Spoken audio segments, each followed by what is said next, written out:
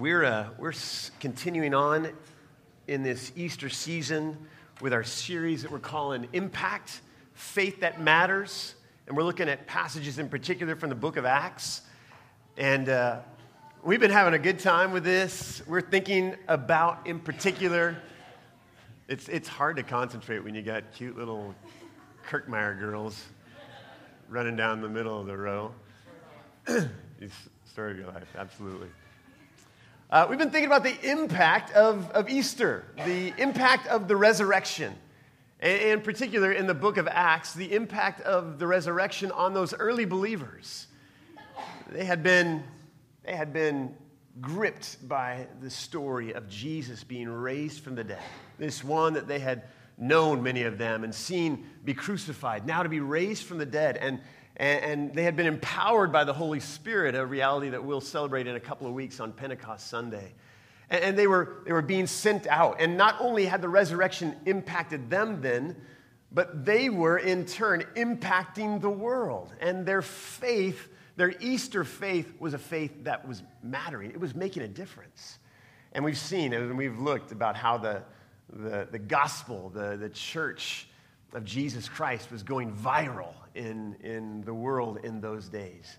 And we've been thinking if it's a possibility that we might have a faith today that matters like theirs did then. That if we might be so gripped, we might be so impacted by the Easter story that we might begin to be sent out and to impact the world, agents of the King in the world in which we live. And so we've been looking at these wonderful stories, and we come to another one today in Acts chapter 16.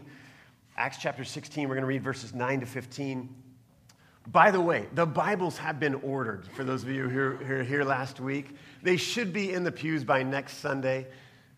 Just the faithfulness of God's people. After I mentioned that, a couple of folks came up to me right after the service and said, I got half, or, I'm on that, whatever you need. And so NLT Bibles have been ordered. They'll be in your pews next Sunday. Bring your own if you want, but there'll be a hard cover for you to use. For today, it's on the screen. Let's stand together, can we? Let me read this great passage of Scripture, verses 9 through 15 of chapter 16 in the book of Acts. That night, Paul had a vision. A man from Macedonia in northern Greece was standing there, pleading with him, come over to Macedonia and help us. So we decided to leave for Macedonia at once, having concluded that God was calling us to preach the good news there. We boarded a boat at Troas and sailed straight across to the island of Samothrace, and the next day we landed at Neapolis, home of Neapolitan ice cream. Maybe not. I don't know. I've been thinking about Neapolitan ice cream all week long. Every time I read that, I just had to say it. From there, we reached Philippi, a major city of that district of Macedonia and a Roman colony. And we stayed there several days. On the Sabbath, we went a little way outside the city to a riverbank where we thought people would be meeting for prayer. We sat down to speak with some women who had gathered there. One of them was Lydia from Thyatira, a merchant of expensive purple cloth who worshiped God. As she listened to us, the Lord opened her heart, and she accepted what Paul was saying. She was baptized, along with other members of her household, and she asked us to be her guests. If you agree that I'm a true believer in the Lord, she said, come and stay at my home. And she urged us until we agreed. This is the word of the Lord. Thanks be to God. You can have a seat. Never have I learned more about going with the flow than when I've been on mission trips around the world. In fact, one of my friends has created some of you, I've told you this before, but one of my friends has created a 10 commandments of mission trips. And the number one command is, thou shalt go with the flow. And no doubt those who went to Ensenada recently learned this truth. Something about being in different countries, amidst different cultures, different languages. There's something is always lost in translation, whether that's words or plans or whatever it might be. And all this adds up to make it such that things usually don't go according to plan. In fact, sometimes things don't go like even nearly like what the plan was supposed to be. And you just have to go with the flow. Add to this that you're a part of a team, usually. If you're on a mission trip, you're hanging out with a bunch of people, which is, various personalities and perspectives on the world that can somewhat be an opportunity for growth. And that's a good way of saying that, right? And not to mention that if you go on a mission trip, often you're working with church people in the other parts of the world. And we all know how church people can be. They just kind of go with the flow a lot of times anyway. And so you can just kind of get caught up into this. And it does really make for a perfect environment to practice your adaptability and adjustment skills. I remember one time I was on a mission trip when I was in high school. We were going to Costa Rica. And we were on the flight down there. And we were flying from Northern California to San Jose, Costa Rica. There had been more turbulence on the plane than anybody was really, comfortable with. And you could look out the windows and you could see the lightning not really off in the distance that far. And it didn't help that we were flying on an airline known as SAHSA. S-A-H-S-A. And I remember that vividly because the leader of our group said, yeah, it stands for Stay at Home, Stay Alive. Not the thing to say if you're the leader of a trip. But we were scheduled on our way to Costa Rica to stop in Tegucigalpa, Honduras that night, a scheduled stop. And so the plane landed. It was dark outside. And the flight attendant and the pilot had been making announcements over the intercom, but they were speaking in Spanish. And evidently we didn't have any Spanish speakers on our team in that day. And so we were just kind of in the dark as to what was going on. And we wondered what was going to happen next.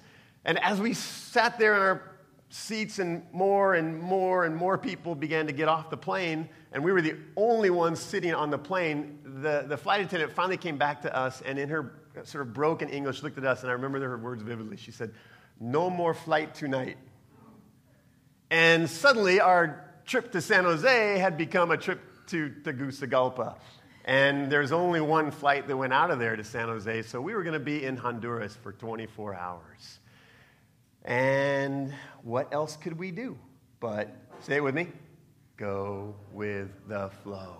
Just a small example. We eventually made it, and it all turned out to be okay. But if you've ever been on a mission trip, you know about this first commandment. And there's no doubt, again, thou shalt go with the flow. There's no doubt that Paul and his mission trip team were living by this slogan in these days, in these moments of their life here in this story that we've read about in Acts chapter 16. We've been talking again in recent weeks about the viral spread of the gospel throughout the book of Acts. Last week we read back in chapter 11 the story of Peter crossing ethnic and religious boundaries or borders in entering into the home of a Gentile military leader, and not only entering but sharing a meal and ultimately sharing the gospel. And it was an amazing story. And from that point on, and even actually a little bit before, but now for sure, the door had swung wide open for the gospel of Jesus Christ to reach to any and to all. And this was the pursuit now of these early believers. Chapter 13, we're just skipping over it a little bit. Paul, this same Paul who had been Saul, if some of you are a little bit confused by that, we can talk about it later. But Saul, the one radically saved and transformed by the vision of Jesus on the road to Damascus, has now become Paul. And in chapter 13, he and his partner Barnabas have gone out in mission and spreading the good news of Jesus. And in chapter 15, Paul and Barnabas go their separate ways, which seems like a nice church split, but actually it turns out to be okay because Barnabas picks up a new partner and Paul picks up a new one as well, and actually the mission of the church is powerfully multiplied. So we come to chapter 16. I have a map. I'm not sure if you're going to be able to see this. I just went into my office. Yeah, you're not going to be able to see that. And I even forgot my pointer. I was going to bring my pointer again. My laser. I love that thing, but I forgot it. And so you're just going to have to go with me here. I'll try to describe this as much as I can.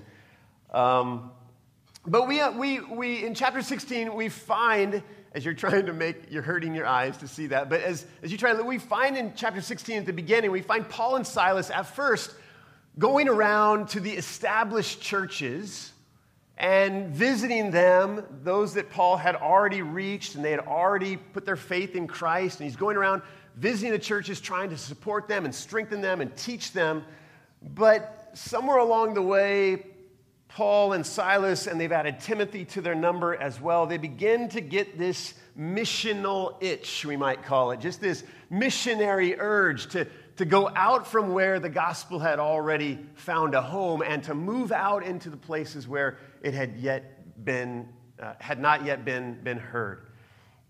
So they begin to feel this great call to mission. I just want to read the verses. I don't leave the map up. I don't have these for you, but let me just read this.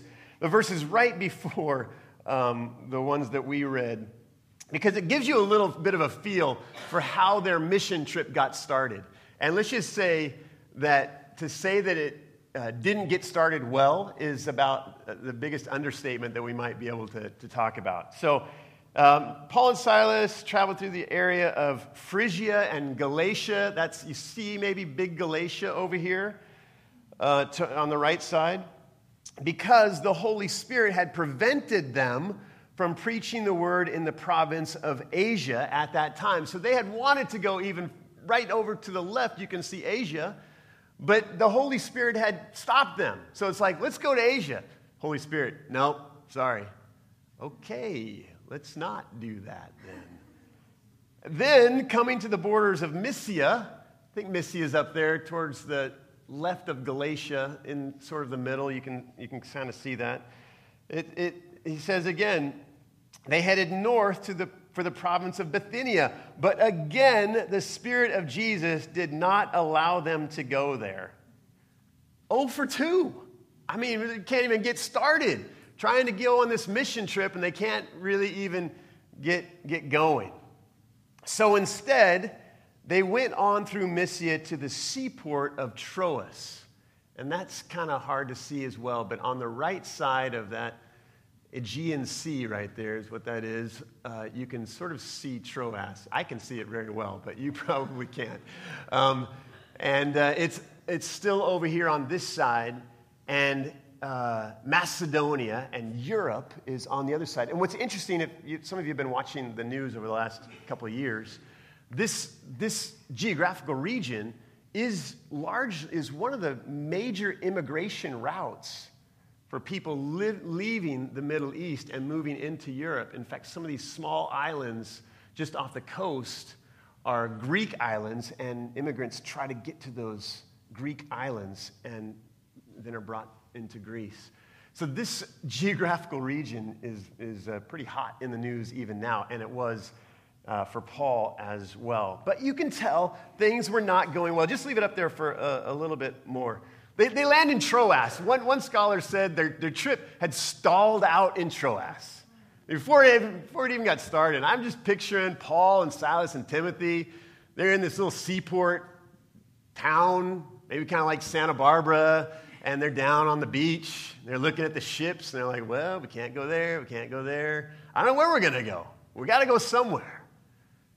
And it's soon thereafter, when we just read today, or read in these verses, that Paul has a vision. They were going with the flow, and Paul has this vision calling them to Macedonia. And you can see Macedonia right up in that far left-hand corner, right up into Europe. God had great purposes for them, still. 0 for 2, and yet there was a new day, a new opportunity. And he's calling them into this new opportunity. And it's in this team's ability to sort of go with the flow that we can once again see a pattern emerging.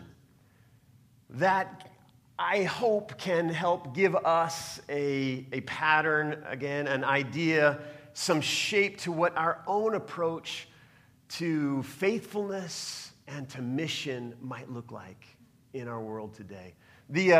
Right off in this team, we see this amazing, what I'm calling a missional impulse. Now, I didn't come up with that. You can go to that screen. I didn't come up with that phrase, but it just speaks so well to what these men seemed to be feeling in that moment. A missional impulse. An impulse in this context simply means a driving or a motivating force. They were driven to mission. No closed doors, or 2, or 3, or redirections. Nothing could discourage them. Nothing could dissuade them from moving out in mission to attaining their goal, which was to share the hope of Jesus Christ with the world. As we said earlier, the message of Easter had gripped their lives. The resurrection of Jesus Christ had so penetrated to the very core of who they were. They had been transformed themselves, and they could not help. They could do nothing else but share about this new life that they had found with any and all who would listen. Driven, this impulse within them to mission. They had been called. They had been commissioned. They had been equipped. They had been sent by God himself into mission in the world. It's perhaps only when they came to the end of what were perhaps their best plans that this team found themselves ready to hear God's best plans.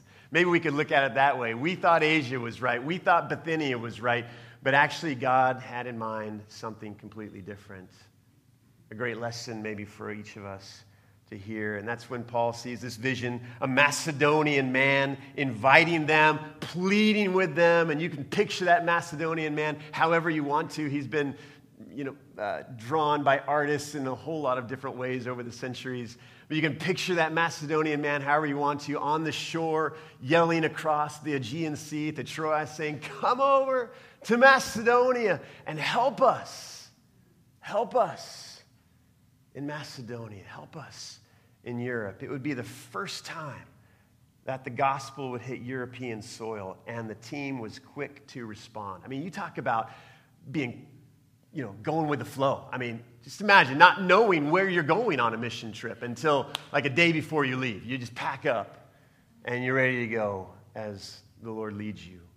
So I just think about this. What about us? What about our veins? Is the missional impulse coursing through our veins as it seemed to be for these people?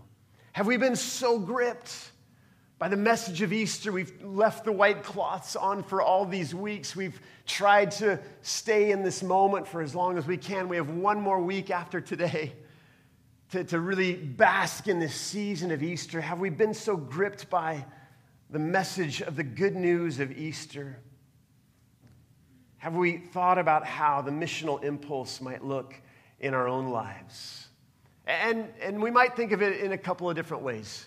We might think of it first in terms of going. The missional impulse can obviously be expressed in our going. Is that on there? There's, yeah.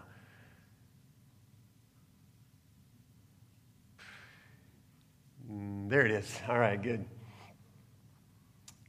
Like Paul and his friends, there are certain people among us who have been called and will be called even to full-time missionary work. And I want to be one who proclaims this loud and long and as often as I can, whether it be for a young person here today or even an older person, however old that might mean, that there are some among us that we as a church get to commission and send out as people working full-time in ministry and in mission.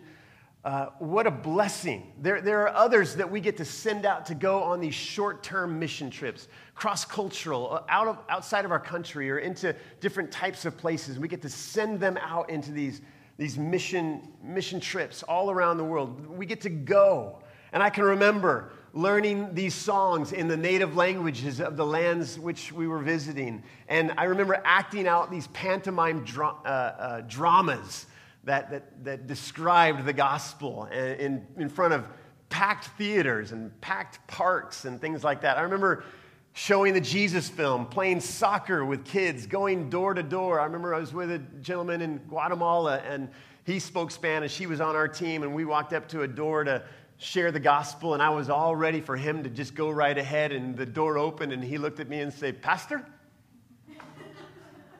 And I said, "Pastor?" And I went for it as best I could. And when we go, we just go. And there's this missional impulse that drives us away from our comfort zone and out into the world that is maybe different. We eat different foods. We meet amazing people. Our God is a going God. And so we are to be a going people. And none of us should just eliminate ourselves from that possibility. We should always have our eyes open. I know some are going to Hawaii this summer. That sounds like a wonderful mission trip. I know that others are going to Peru in the fall. I know that we're going to be going back to Ensenada in days to come. I know that there will be other mission trips, short term and longer term. I have some friends who are doing a 2 to 3 year voluntary mission trip in the Philippines actually right now. We should be attentive and listening for where it is that God might be sending us to go as we respond to this missional impulse. But while some of us may be called to go, the reality is that all of us can accomplish the same, if not even more significant, missional work by not going, but by growing. Let's say it like that. By growing right where we are. By growing our heart for mission, by growing our spirit for the people around us. Perhaps it's not a Macedonian man calling us overseas. Perhaps it's our neighbor calling us across the street. And we can have this missional impulse to grow in mission right where we are, to begin to see the opportunities all around us as missional opportunities to expand, again, our heart and our spirit, finding means of expressing the mission of God right where we live. Here's a news flash. I don't live in your world. And many of you are saying inside right now, amen. I get enough of you on Sunday, and that's about it. But I don't live in your world. Pastor Aaron, Pastor Danny, we don't live in your world. Guess who does? You live in your world. You are the one that has the opportunity. I was reminded of this week as I just looked around our world and looked around the situations, even in our city, and was in certain places and realized that I don't have an entree into that place. I don't have a voice in that place, but some of you do. Some of you have a voice in places where I'll never have a voice. You have an influence in certain places where I'll never have an influence. Remember, I'm actually just a pastor. And you know, you'll have that chance to speak and to live and to be that influence for Jesus right in the place where you live, to grow in that place, grow in that space. Perhaps really instead of getting caught up and potentially distracted, though, by whether we're to go or whether we're to grow, we ought to just take our cues from the story and simply be determined to consider two questions as we look to express this impulse. The first is, are we following the promptings of the Spirit? You know, don't just go to, try some Peruvian food. Don't just go to lay on the beaches in Hawaii. I mean, we're not going, or just to satisfy some sort of lifelong quest to be on a mission trip. I mean, and don't just grow either if it's just because I'm comfortable. I'm growing. Really, I'm right here. No. Where is the Spirit prompting me? Where are the doors closing? But where is the Spirit leading me? What doors are opening? What opportunities are becoming available for me? Am I discerning and dialing into the presence of the Holy Spirit and listening? I mean, a lot of the work of the people of God is to discern, is to listen, is to invite other people into those conversations that we're having with ourselves or with the Lord, and ask others in our small group or in our Bible study or friends that know Jesus to help us discern what it is that He might be saying to us, that we might be obedient to the promptings of the Holy Spirit. And the other question that I drew out of this text is just, are we helping somebody? Are we helping somebody when we go with a missional impulse? I'm just struck. I mean, the Macedonian man could have said a lot of things to Paul in that vision. Could have said a ton of stuff. But what he said was, come over here and help us. Come over here and help us. And obviously Paul and his team felt like to help was to preach the gospel, and undoubtedly that's the greatest help that we can ever bring to somebody. But could it be that our help for others expands beyond that as well? If we're growing, if we're right in the place where we live, what might it look like just to help somebody? And if we just want to boil down, what is this missional impulse you're talking about? That is a phrase that is way too big for me, Pastor James. I will never remember it. Then just remember this. What does it look like to help somebody? We can all help somebody. And sometimes that'll be very spiritual in our prayer and in our teaching, our preaching, and sometimes that help will just look like a meal that we've delivered, or watching somebody's kids for a little while, or just coming alongside them and helping them build their fence, or whatever it is that they might need help with in that moment. Help can come in all shapes and sizes, and here's the deal. Each of us can give it. Each of us can respond to that missional impulse to give it. Where are we aware of the needs before us? Maybe this is one of the ways that the Spirit speaks to us. We can't meet everyone's need, but is it possible that we might meet the needs where the Spirit speaks to us? When we hear it, let's be like the guys on the mission trip and respond at once. When they went, they had an interesting way of getting there. And we see in this next idea an incredible commitment to what we might call an incarnational presence. A missional impulse, and now an incarnational presence. And being an incarnational presence just means to incarnate, to be, just like Jesus incarnated the presence of God, just like Jesus was God's presence among us. So God's people, followers of Jesus, to be incarnate in the world is to be the people of Jesus, to be the hands and feet of God in the world in which we live. To as the one translator of Scripture said, as Jesus moved into the neighborhood, so are we to move into the neighborhoods in the world in which we live. So are we to take on the same life, the same challenges, the same experiences of the world in which we live, not remaining aloof, not remaining somehow superior or elite or separate, but to enter right into the world with this idea of incarnational presence. And this is just what Paul and his team did. The story reminds us that to be an incarnational presence, first of all, we have to think local. Think local with me. And think back to the description of where Paul and his team, how they got to where they were going. Now, I don't know, Luke was the doctor. He's the one who wrote the book of Acts. And he was very detail-oriented, and that came out in a lot of different ways. And, you know, when you're a doctor, you should be detail-oriented. You hope that your doctor's paying attention to details. But he liked to give he gave the full travel itinerary. But I don't think that he was just saying they left Troas and they went to Samothrace and they landed in the port city of, thank you, Neapolitan ice cream. And then they went on to Philippi just to show that he was some geographical whiz. I think or to just give detail for detail's sake, I think he wanted to say that this journey was important and that this journey was intentional. And it wasn't just to some general place that that God was sending Paul and Silas and Timothy, but he was sending them to a local context, to a space. You're going to get on a boat.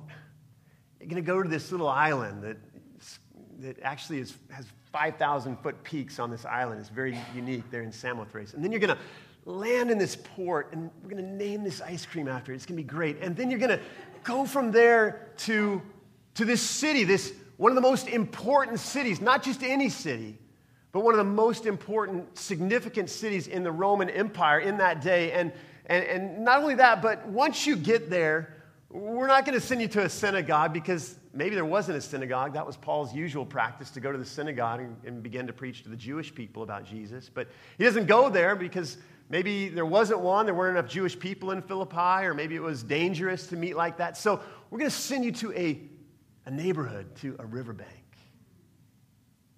I mean, do you notice that? How it just goes from this right down, this funnel, right down to this very specific local context. And Paul writes, and we stayed there several days. We stayed there several days. He didn't go into Philippi and immediately plant a flag and say, this is where the Christian church is going to be. Everybody come. He didn't plant a church. He just went to listen and to learn and to discover and to invest and to share life. He stayed there several days. He ended up staying a whole lot longer than that even. But he went in immediately and began to listen to the rhythms of the city. He began to listen to where the people gathered. He began to discover who gathered there. And then he went there. He didn't know what the church would look like. How could he know? He had to know what the people were like. It's incarnational presence. How do we do this today? Two things. I hope this is okay, but let me make two quick suggestions. One, turn off our TVs, and this one might sound really weird, but quit hanging out with church people as much as we do. I love church people. I am a church people, and I like hanging out with church people. I even like watching TV every once in a while, especially if the Golden State Warriors are playing. But we got to turn it off. And if it's not TV for you, then put down your magazine or your book or whatever it is that is a good thing, perhaps, to give you some space, but isn't a good thing when it keeps us from connecting. And as much as you love the community of faith, we talked about it in Bible study this morning, as important it is to share in fellowship, let us be careful, my friends, to meet together as often as possible. And let us be careful to not allow that to dominate our social lives. We have to be people who are going to the riverbanks, going to the PTA meetings, going to the professional organizations, going to the clubs and the groups. Kyla and I were out for a walk this week, one of our typical patterns, and we saw a bird watching group. And I mean, they were looking good. I'm not much of a bird watcher, but I loved watching the bird watchers. They had their vests and their hats and their binoculars and their huge cameras, and they were there. And I just, as we walked past them, I was like, that's kind of weird. But it's, they would say the same thing about some of the things that I'm interested in, of course. But here's this group of people from who knows what sort of background, but what brings them together? Birds. Birds. Some of you love birds. Some of you love sailboats. Ken and I were talking about just the people who love to come see his boat now that it's in the water, and the whole new crop of visitors that he's experiencing down at the harbor. Some of you like sports. Some of you like your professional organization. Probably you don't, but you go anyway. These are the places where we go. We incarnate the presence of God. We don't just go to go. We don't just go to look at birds. We go to look at birds as a person who loves Jesus. We don't go just to preach the gospel either. We go to look at birds. We go to look at birds as people who love God. And we begin to listen to the rhythms and listen to the lives and be genuinely friendly and build relationships. And we incarnate the presence of God there. But it's not just local, it's personal. I just want to make a quick moment of this, but because it's not in the text by accident, because not only does Luke give us like GPS like directions to the riverbank, but then he is very clear to make sure we know who it is that they met on that riverbank. And it wasn't like just faces in the crowd. There were a bunch of women there at the river. Well, there were a bunch, but there was this one in particular. Her name was Lydia. And not only did they learn her name, but learn where she was from. She was actually from Thyatira Anders, can you go back to the map really quick? Is that possible? Because I want to show you that who had called Paul to Macedonia? A man from Macedonia. And when he goes to Macedonia, who does he meet? First off, a woman from Thyatira. Let me show you where Thyatira is. It's back over on this side.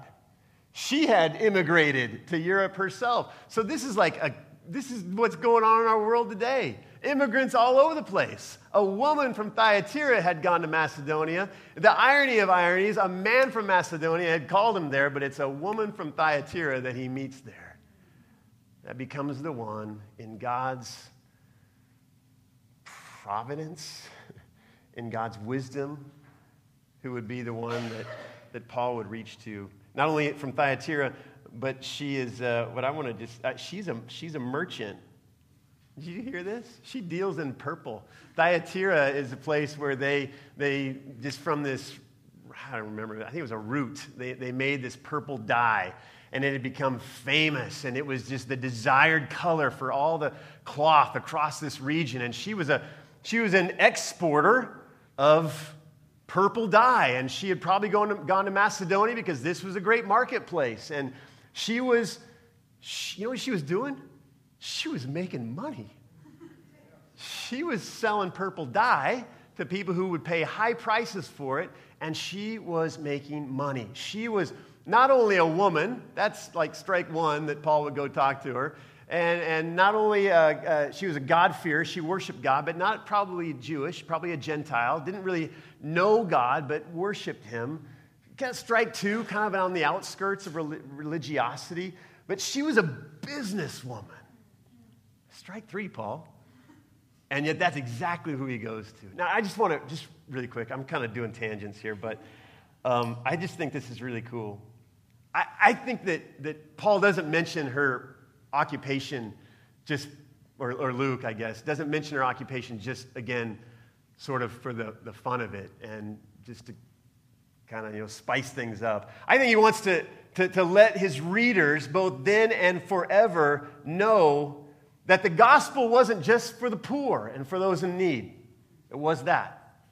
It wasn't just for government officials like the Ethiopian eunuch who Philip had shared the gospel with several chapters ago. It wasn't just for military leaders like Cornelius that Peter had shared the gospel with, but it was for the business folks. It was for the people of industry.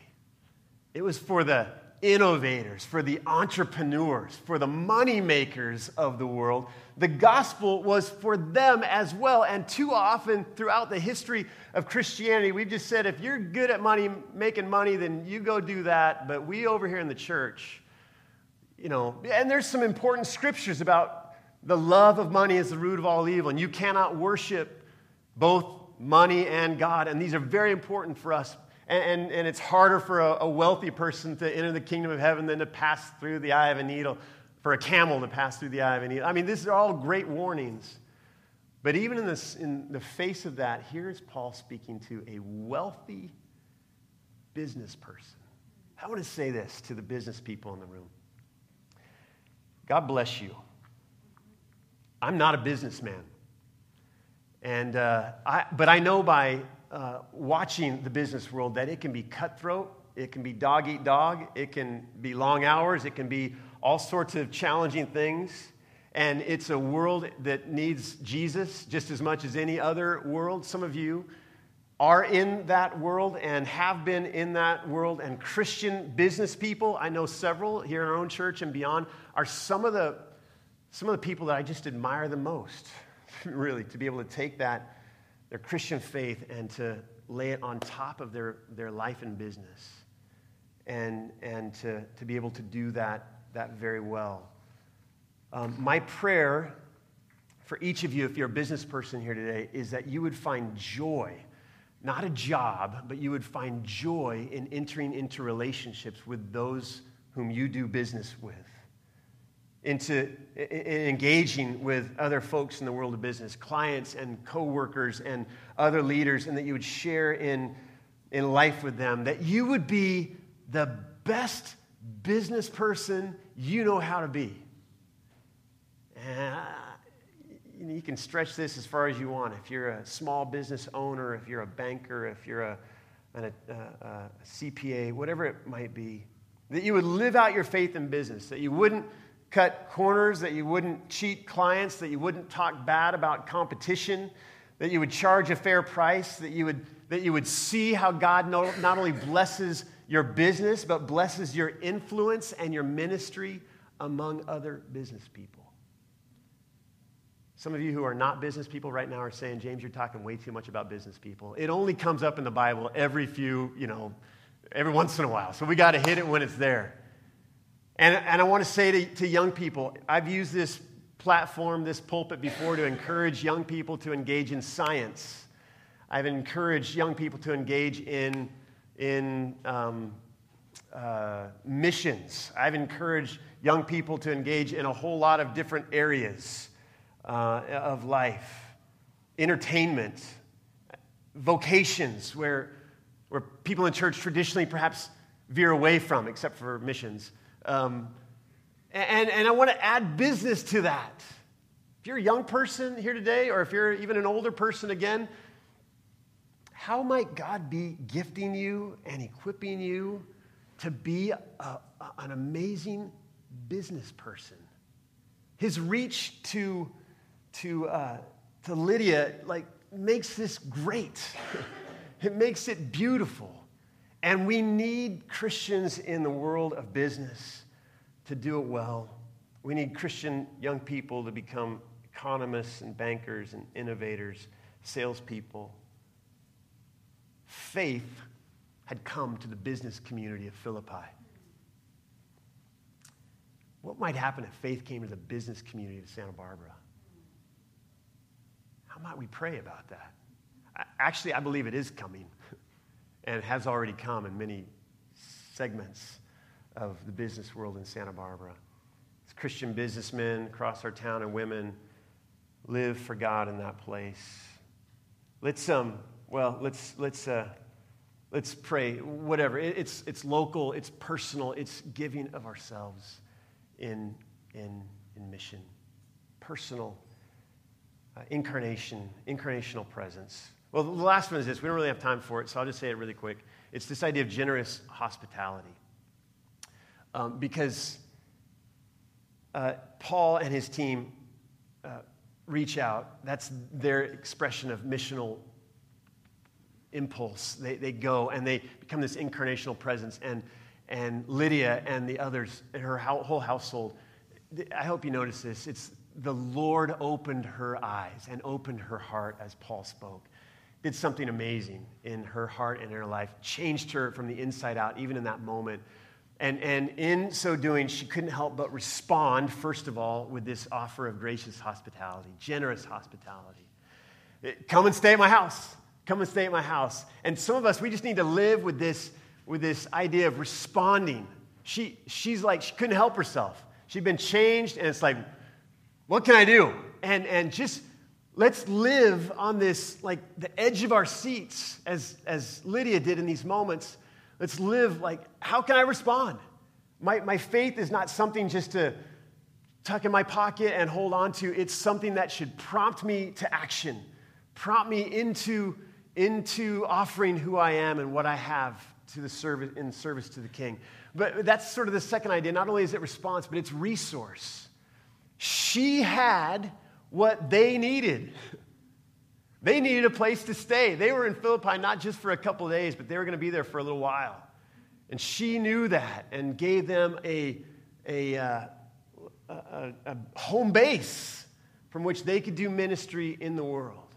And so when we think about our homes, and thank you, growth group leaders and youth group hosts, and so many in our community of faith who have just opened your homes, opened your hearts to different groups and different folks to come and, stain your carpets and eat all your food. What? That's mostly the youth group that I'm talking about there, but that happens in adult groups as well. Thank you for that hospitality. And you have, let's extend it beyond our homes, you have what the kingdom needs. Somebody said, that I was reading this week, said, for Lydia and for us, your baptism is your commission. Don't wait around. We don't have to wait around to think about what we have that can be used for the kingdom. What it is that we have, whether internally, that's inside of here, externally, what we possess. How are we offering that as a resource, as agents of the King? A missional impulse, an incarnational presence, a generous hospitality. I may have bit off more than we can all chew, but I hope you hold on to something here this morning. We're going to celebrate communion this week and then next Sunday, the last Sunday of the Easter season. So let's do so today as a wonderful family of God, celebrating all it is that God has done around the world, warming ourselves to the impact of Christ's death and his resurrection, asking even as we eat and as we drink that his body and his blood might just reinforce us and encourage us and equip us and send us out to be his people in the world. Can we do that? Good. Let's all stand together, can we? And invite our servers and our worship team to come here, and I'll serve you first. Again, we celebrate an open table in our church. It means if you're a follower of Jesus or if you're seeking to follow Christ today, you're welcome to come to take the bread and to dip it in the cup. Jesus, we're just so thankful that on that night you met with your disciples, you took the bread, you blessed it, you broke it, and you passed it to them. And you said, take this and eat it. And each time you do, remember me. Same way you took the cup, passed it, blessed it, told them that this was the cup of salvation, the symbol of your blood that was shed for them and for the whole world, and that they were to drink of it. And as they did, they were to remember you and all that you'd done. We remember today, Lord Jesus. We don't remember as if it was just some event that took place a couple thousand years ago, and that was then, and this is now. We remember it, and we bring it into the present. We bring it right to our hearts. We bring it fresh to our minds. And we invite the reality of your death and of your resurrection to, again, so impact us, oh God, that we might live into the world missionally, that we might live incarnationally, that we might live generously as your people, making an impact on those that you love, on those that you're inviting and calling even now to yourself. We receive these good gifts from you, our good and great God. And for that, we give you thanks.